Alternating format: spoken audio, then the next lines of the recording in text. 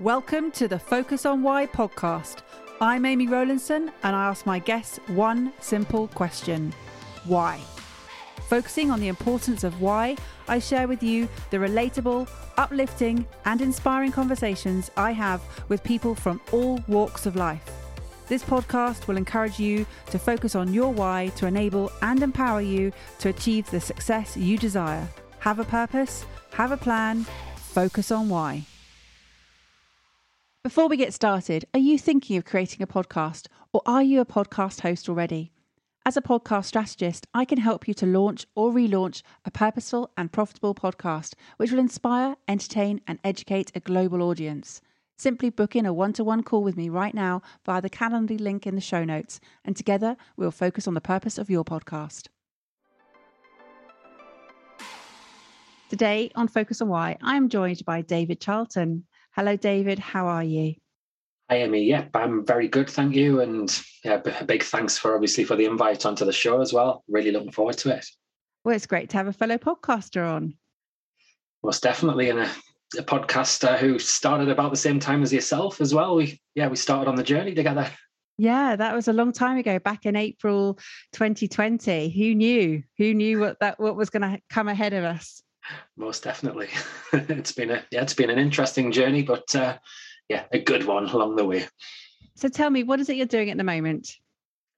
So currently I support athletes from the talented youngster up to the professional, international level athlete, trying to help them improve their performance, basically. And it's through developing their mental toughness. My role is I'm a sports psychologist, so essentially I use the skills from evidence-based practice and from personal insights and experiences to help move them forward. And I love it. Yeah, brilliant. So did you go into sports psychology at university? How did it start? Oh, right. No, I started with basically had a big life event. So in 2007, my wife sadly got diagnosed with cancer. Had a really difficult 15 months, and she died in the November 2008. During that period of time, it was obviously a deep reflective period. I recognised that selfishly, in some ways, it didn't sit well with me at the time, but I was going to have a future. Obviously, she wasn't, and you only get one shot at life, ultimately. So during that period, I was thinking about, how do I want to live my life going forwards? And I thought about a career change. I did an open university course because I'd taken some time off work to fill in some time at that point. Anyway, fast forward to 2009, so 9 months after she died. Naturally, I was grieving. It was a really difficult time. However, I was made redundant from my job, and decision time was there. It was a case of, do you stick in the same line of industry, which was the travel industry at the time, or do I twist and go down this new path? So I took the very courageous decision, we'll say, without swearing, and went down this path. And I don't regret it for one instant, but it certainly had its interesting times. So what was the first thing you did when you went down this different path? What was the first step?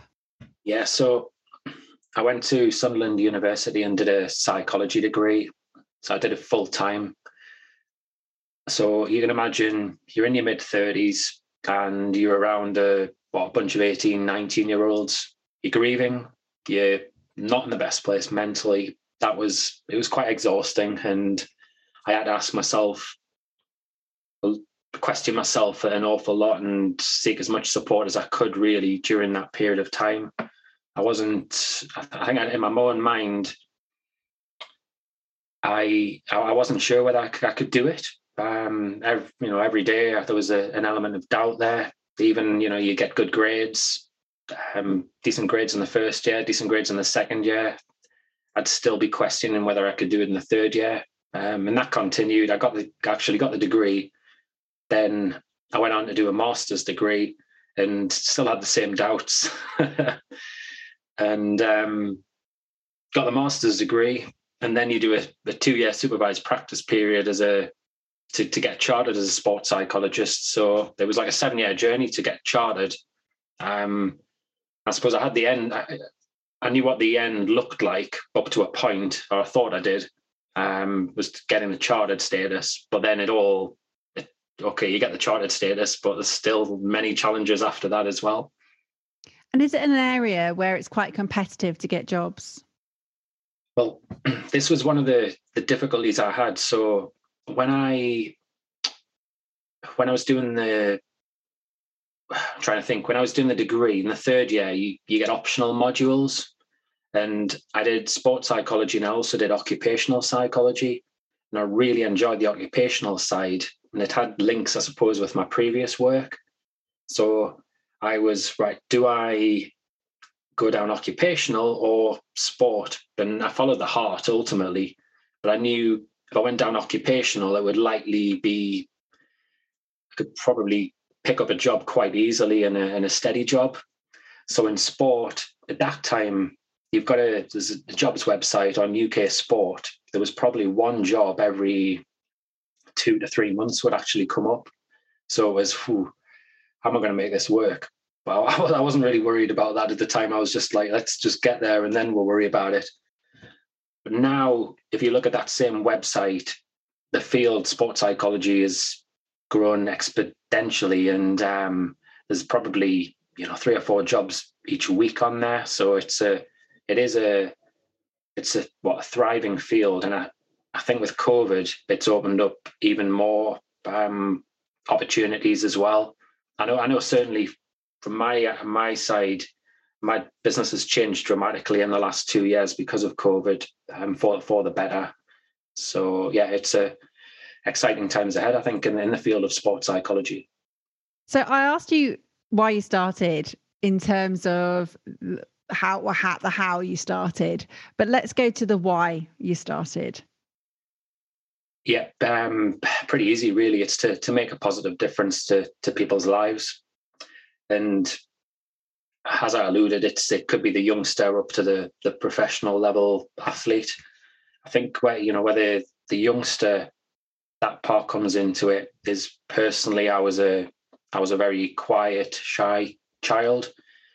Didn't have much confidence at all, and I was quite a talented golfer, and because of the lack of confidence, it meant I didn't push on once I got to the age of 16, 17.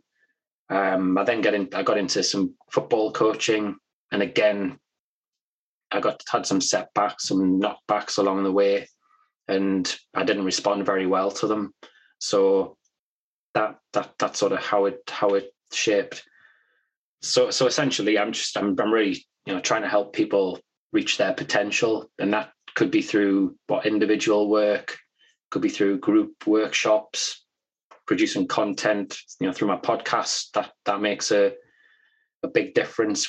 If one podcast changes one person's life, then happy days. And I've been blogging now weekly for about 3 to 4 years. So again, the blogs make a big difference. So tell me about the podcast, because we both reached into that medium to explore how we can affect change and make a difference in the world. What was your intention specifically with the podcast medium? So I think when you go into it, you are a little bit naive, I suppose. I did my research, or I thought I did. I recognised it was a growing sort of avenue, if you like, to be able to showcase your business and also affect change.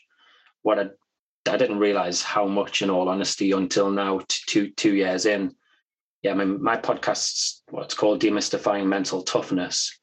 So, when people think of the words mental toughness, they often think you've got to grind things out and you've got to be very committed and serious, and if there's difficulties, just get your head down. And I wanted to change the people's thoughts around that. It's not about that. Self-care is an important factor.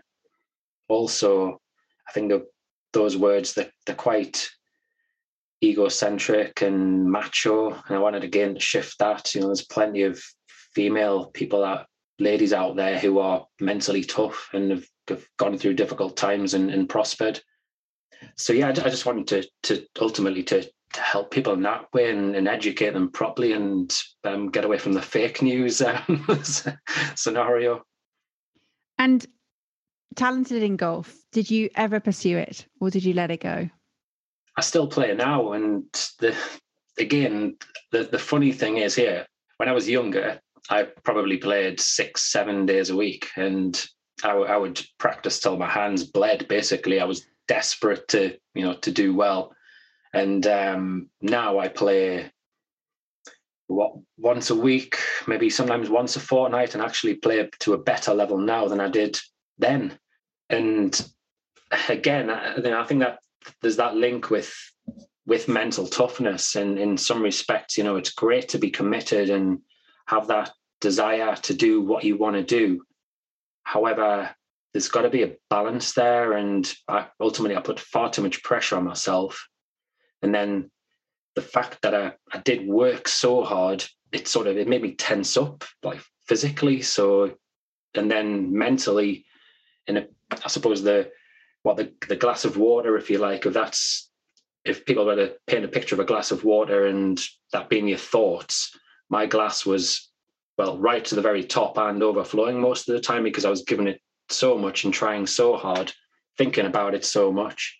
And it's a pattern. I see that every day in my work. So I've got, quite a few tools now to be able to help people just to calm down a little bit and take their time and then look after themselves a bit better and trust themselves ultimately. So the stick or twist moment that you had of whether to stay in travel and work in that industry or to twist and take the punt, did it pay off? Yeah, and as I say, I love what I do. It certainly has been no straight, easy curve. It's been very, very difficult. As I say, I got the bit of paper and thought, yeah, great. But nobody prepares you for actually getting the bit of paper. And yeah, I think there's a bit of a gap, actually, to be honest, in the training there, where they don't necessarily help you have the business skills in order to then go on and gain the clients, unless you end up working in a university setting or you actually you're fortunate enough to get a job. But then the competition is really, really fierce. So yeah, I suppose I've spent the last 6 years always upskilling and trying to stay current when it comes down to helping develop and grow my business. And I suppose as a result, I supervise a number of sports psychologists in training, and I'm really passionate about trying to help them, because I know the difficulties I had in those earlier years, and trying to help again make a positive difference with them, sharing my experiences certainly from the business angle. And podcasting is definitely one of those positives in order to get your name out there and people to understand more about your work. So tell me some of the ripple effects that have happened as a result of the podcast, David. Ooh, where do we start? I think, a classic one would be, I've interviewed a variety of people in Australia, be it psychologists, coaches, different sort of mentors in that way. And as a result, you end up tapping into that market and in some respects their network. And yeah, that's gained me some leads and some positive conversations. But not, I suppose then I can remember actually when I was talking about Australia there, one conversation I had was with a cricket coach, and it ended up where I didn't get the work, but I passed it on to one of my trainees, and this was free work. This was for one of my trainees to do. He ended up doing a a number of workshops and one-to-one work. So he's having a positive influence on probably in the region of about 50 to 100 lives. So indirectly, yeah, that podcast has done that. And I'm physically not, I suppose, making that change, but it's happened, and that sort of thing has happened on a number of occasions. And the purpose piece, David, how important do you believe purpose is to your work? Well, it's very easy to go through days where you're operating at 60, 70%. But then you're not, in my eyes, you're not doing yourself justice, nor the people that you're serving justice. So it's absolutely, yeah, it's huge as the purpose piece.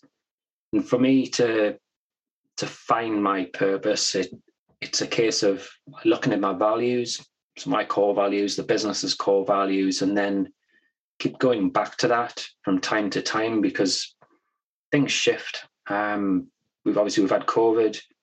I'm now happily married with a 4-year-old and a 6-year-old, and the goalposts keep changing with the way what life presents itself with them, and the things they're learning and their interests. So you've got to keep adapting, but always going back to your core interests, your core values, to make sure that they're aligned. And yeah, let's be honest, you are going to have periods where you are a little bit out of sync, but recognizing that and then making a few changes is the important part to, again, make that positive difference to other people and essentially be happy in yourself as well. And share with us your core values. Yeah, so I've got 5 written down here. We've got exploration, we've got challenge, excellence, and then I've got family and health. So do you want me to tell you a little bit more about some of those? Yeah, where would you say, if you had to pick one, which one would be the one that's at the top, that sort of sits above all the others? I would say it's actually health, really. You don't have anything without your health. Obviously, I've been through it with my wife and losing her. And yeah, I mean, the impact that then had on myself and other people around us. And you've got your physical health, but you've got your mental health as well, and the two are very closely linked. Personally, I mean, I use running as a way to get me through the really difficult period, but then I think as a result, I physically taxed my body too much, and then I've had a back problems really for the last 10 years, which, because I'm really active, mentioned about exploring and getting out there, and I've had periods in the last 10 years where I haven't been able to do that sort of thing, which then obviously impacts your mental health, and then you've got to find solutions to overcome that. And do you think, had you not had that life event, David, that you probably wouldn't be doing any of this and be as aware of your physical and mental health the way you are? Yeah, without doubt. I mean, you've got the life event, and then making the decision to make the change, and then obviously the training and the work experience that comes with it. I mean, I did have an interest in the field initially, but yeah, I think you learn so much during the education. From, I initially did an NLP course when I first got going, and I've always been an avid follower of Tony Robbins since my early 20s, so picked up loads from him.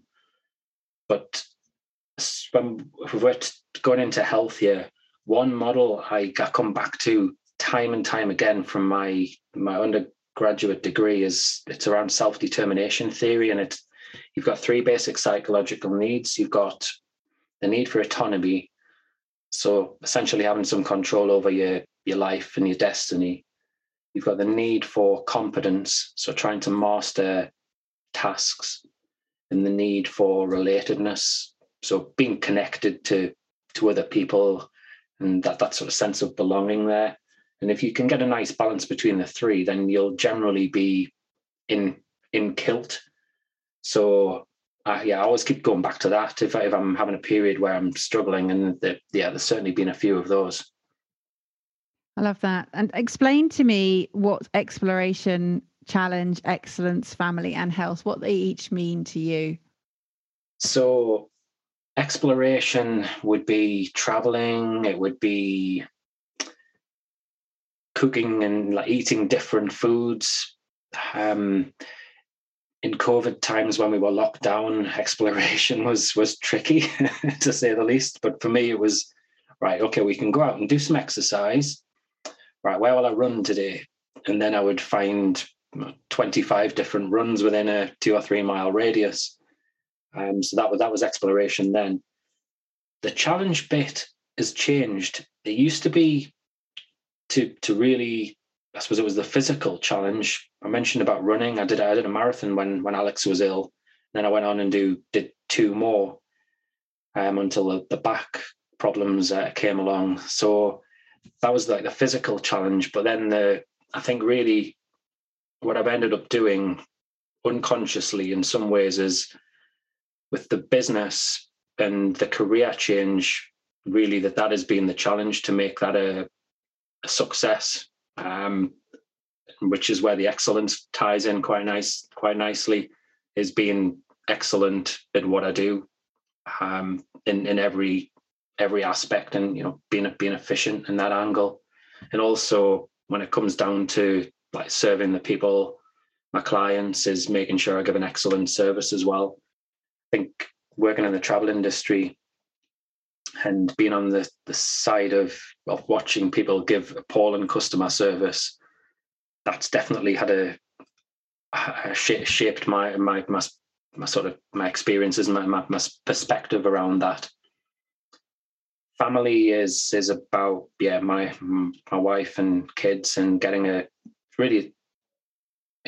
nice balance between work and life. So you work to live ultimately, as opposed to living to work. Because I know certainly I've fallen into that trap in the past.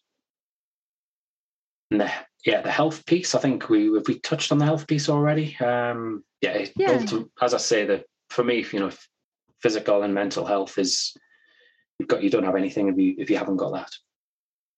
So go back to that work to live element. So you choose work that you enjoy to live your life, because a lot of people would say work to live or live to work. So which some people can see that from different perspectives if you think about it. So it's a case of, are you focused all on work, or are you focused all on life and on living? But actually you can enjoy equal amounts. If you love what you do, then where do you have your boundaries? It's a good question, that one is. So if we consider the work element, so what you can do is you can write a list down, can't you, of the tasks that you enjoy doing. And if you're in a fortunate enough position for the tasks that you don't enjoy doing, and you've listed that down, you can find a VA, or you can find some support to be able to help you with those tasks. That's a potential solution for people. In terms of the working to live part, I've just recently decided to cut my hours down to a 4-day week, so I can get a better balance, because things have been a little bit out of kilt recently. So you can shape it. You can really essentially try and control your destiny, if you like, and get a handle on things. You can, I suppose, from hindsight, there's going to be times where you may need to work harder during specific periods of time, and then ease off at different times. So having a degree of flexibility there, or building that into the way you do work, I think is is important and can be very helpful for people. But then if you're not if you're not employed, if you are employed by a company, it might be more difficult for you. So you possibly wouldn't have a clue where I'm coming from. So let's look at the types of people you work with, David. You said from sort of youngest ages through to professional level. Now, your children must fit into that youngest categories, the 4 and 6 at the moment, maybe a little bit younger. But are they showing an interest in sport? Are they going to be a future champion, do you think? Well, put it this way, I'm not parenting like what Serena Williams' dad did, or Tiger Woods' dad. They weren't chipping golf balls into a washing machine at 18 months. Or Andre Agassi. I know that Andre Agassi's dad had the sort of table tennis bats taped to their wrists in the cot, to hit the mobiles above them. So, and Definitely. Then he went on to tennis. Yeah, no, I'm far from parenting like that. So yeah, I mean, the kids see me. I talk about sport. I watch sport. I partake in sport, and I'm pretty fit with the activities I do. So I suppose I'm a role model in that sense in what I do, but I certainly don't tell them, right, they must do that. I'll give them opportunities to try different things.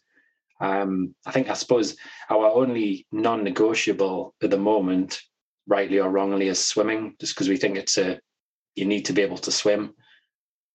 Some parents would disagree, but yeah, that's the way we're doing it. And I suppose the danger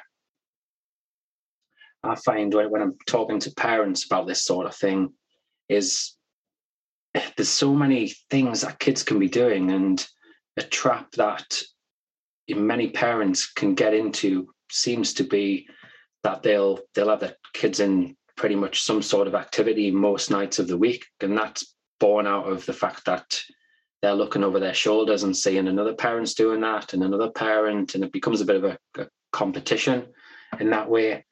So I suppose we're trying to do it slightly differently, and because I suppose our argument would be when they're at school, they're sort of stressed to a degree. They're getting told what it is that they have to do. So trying to just get a balance there where we'll gently encourage them and let them try things and let them explore and have a bit of fun in the process, and then what will be will be. And you mentioned the self-determination needs, was it, that you learned in?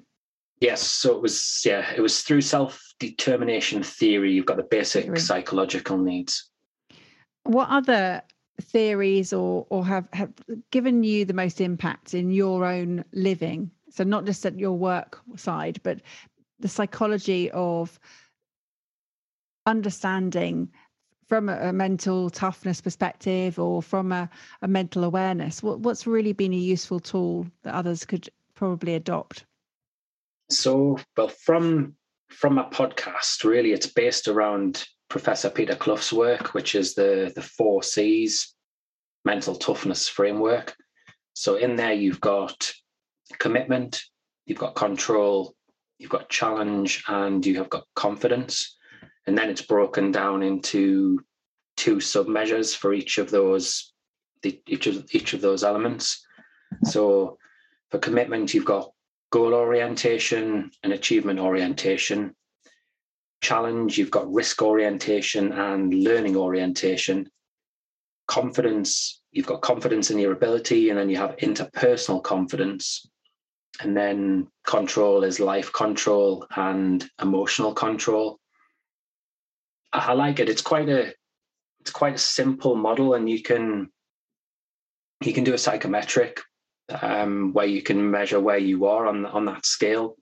And people will naturally think if you're more mentally tough, then you're going to perform better, or you're going to be. There's research to say that your well-being is going to be. You're going to have a better attitude, I suppose, a more positive attitude, so your well-being is going to be enhanced.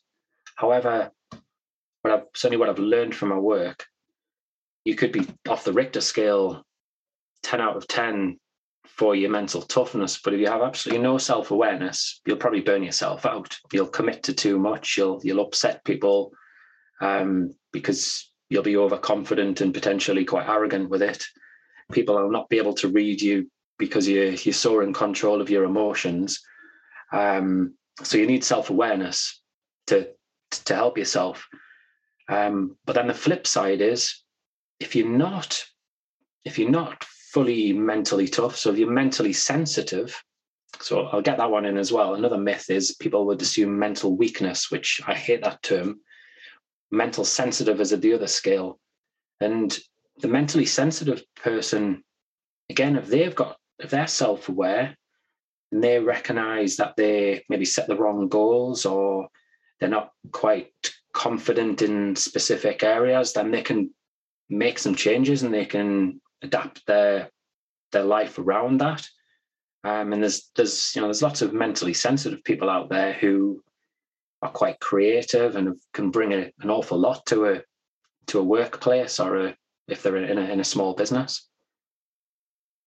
So how much, David, is the percentage? Is there a kind of a number that you can give me? Probably not. But if you're measuring performance, is there a physical versus mental spectrum?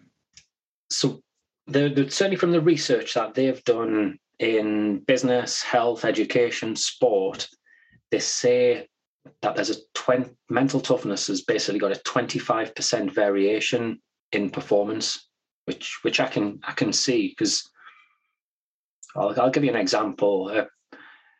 A problem that I come across with probably 99% of my clients would be if you start getting into goal setting, what are your goals? And instantly they'll be extrinsic and outcome based. And okay, that's fine to a degree, but you need to have a balance there. You need to have intrinsic goals which are under your control. So we call them process goals in sports psychology. So, I suppose I'll give you an example. If we go with we'll go with a footballer for argument's sake. So we have a centre forward who they're a goal scorer in football. If I was to ask them, what their goals are for the season ahead, they would maybe say, I want to score 30 goals. If I was to break it down and say, well, what are your goals for this next match? I want the team to win. I want to score 2 goals.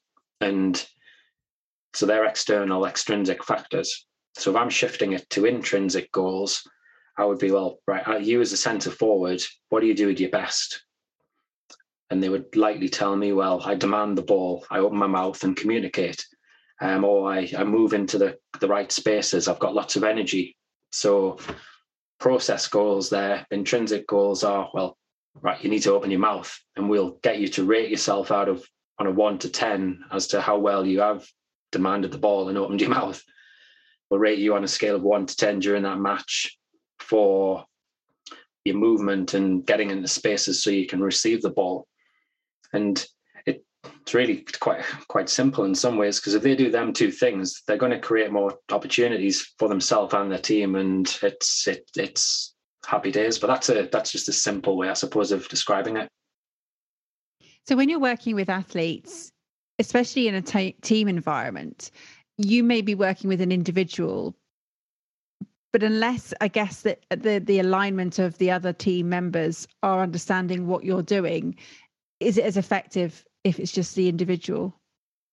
So what you would do is you would look at their expectation levels and get them to try and place themselves in the shoes of their teammates, in the shoes of the opposition, the shoes of the coaching staff, and help them understand their ways of thinking, why they behave the way they do.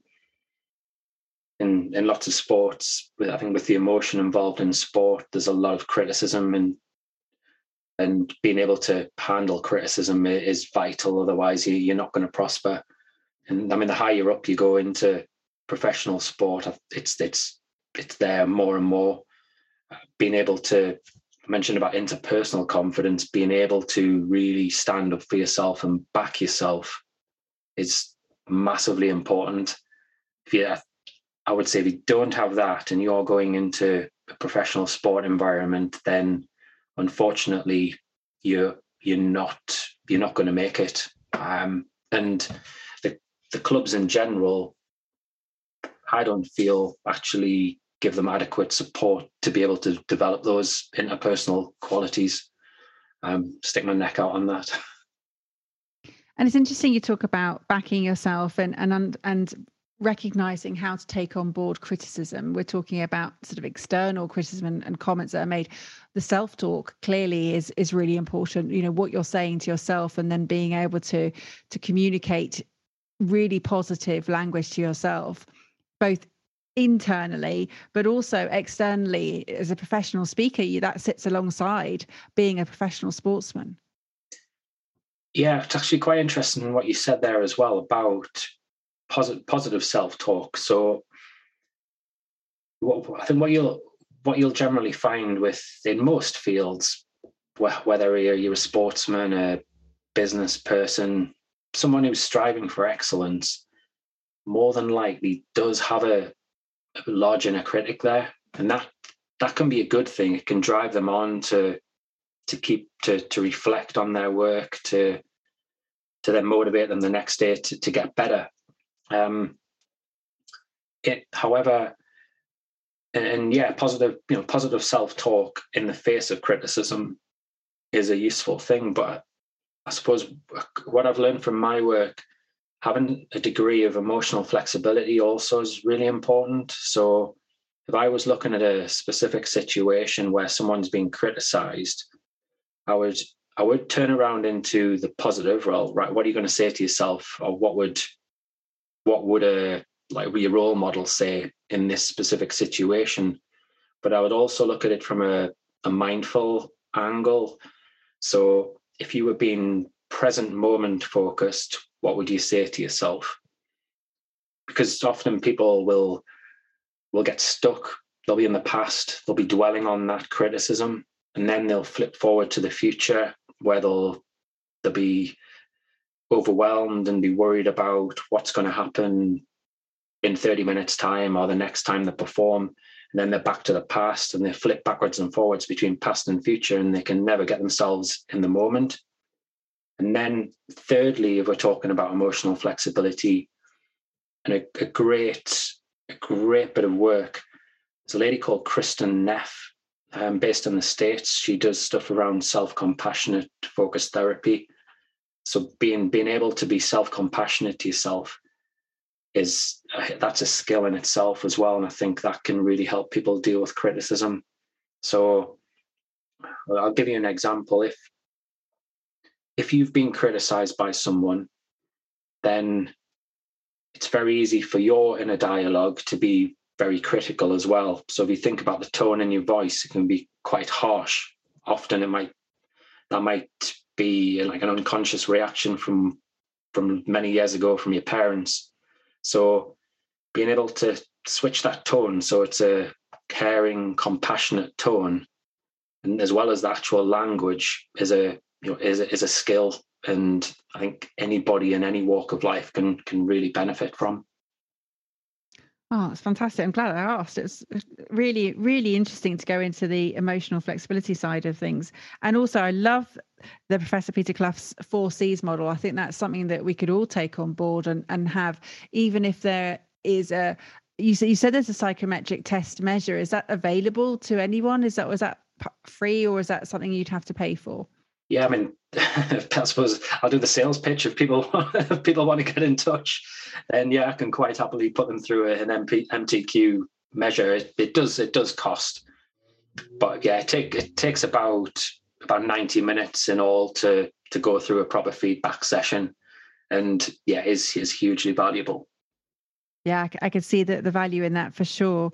David, it's been a pleasure exploring your why, and I didn't say it at the time, but I was really sad to hear about your first wife passing away. That must have been horrendous. And yeah, it's a difficult moment, but as I can see, it's been a case of you evolving into a new area in life, and there will be so many people who have now benefited from your work. So this is what happens with the purpose piece. It does tend to happen as a result of a catalyst or a life event that really does sort of shake us to the core and changes our course of direction. So thank you for sharing your why today.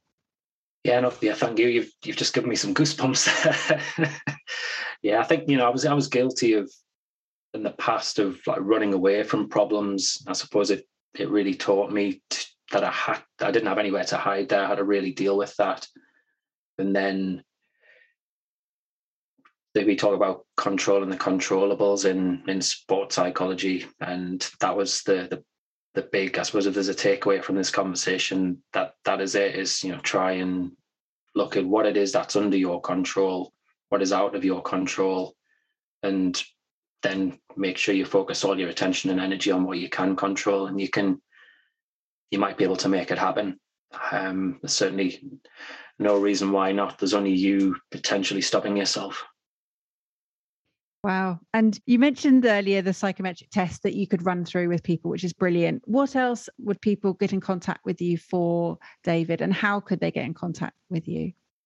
So I'm on all of the social media channels for starters. I'll not reel them all off. Probably the two easiest ones would be Instagram, where I'm under Mental Toughness Matters, and then on LinkedIn, if you search for David Charlton and sports psychology, you'd find me.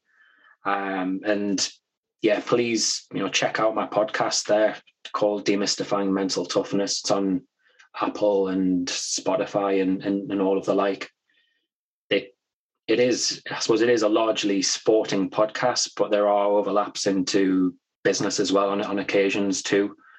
So yeah, as I say, I really appreciate you letting me come on to your fantastic podcast, Amy. I've really thoroughly enjoyed it.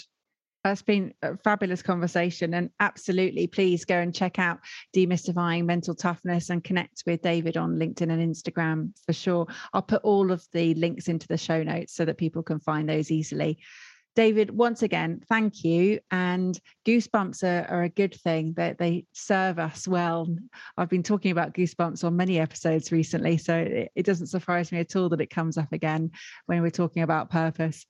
So have you got some final words for us, David? Final words? Yeah, you do only have one shot at life, so let's embrace it, put some energy, some enthusiasm into it, and yeah, go for it.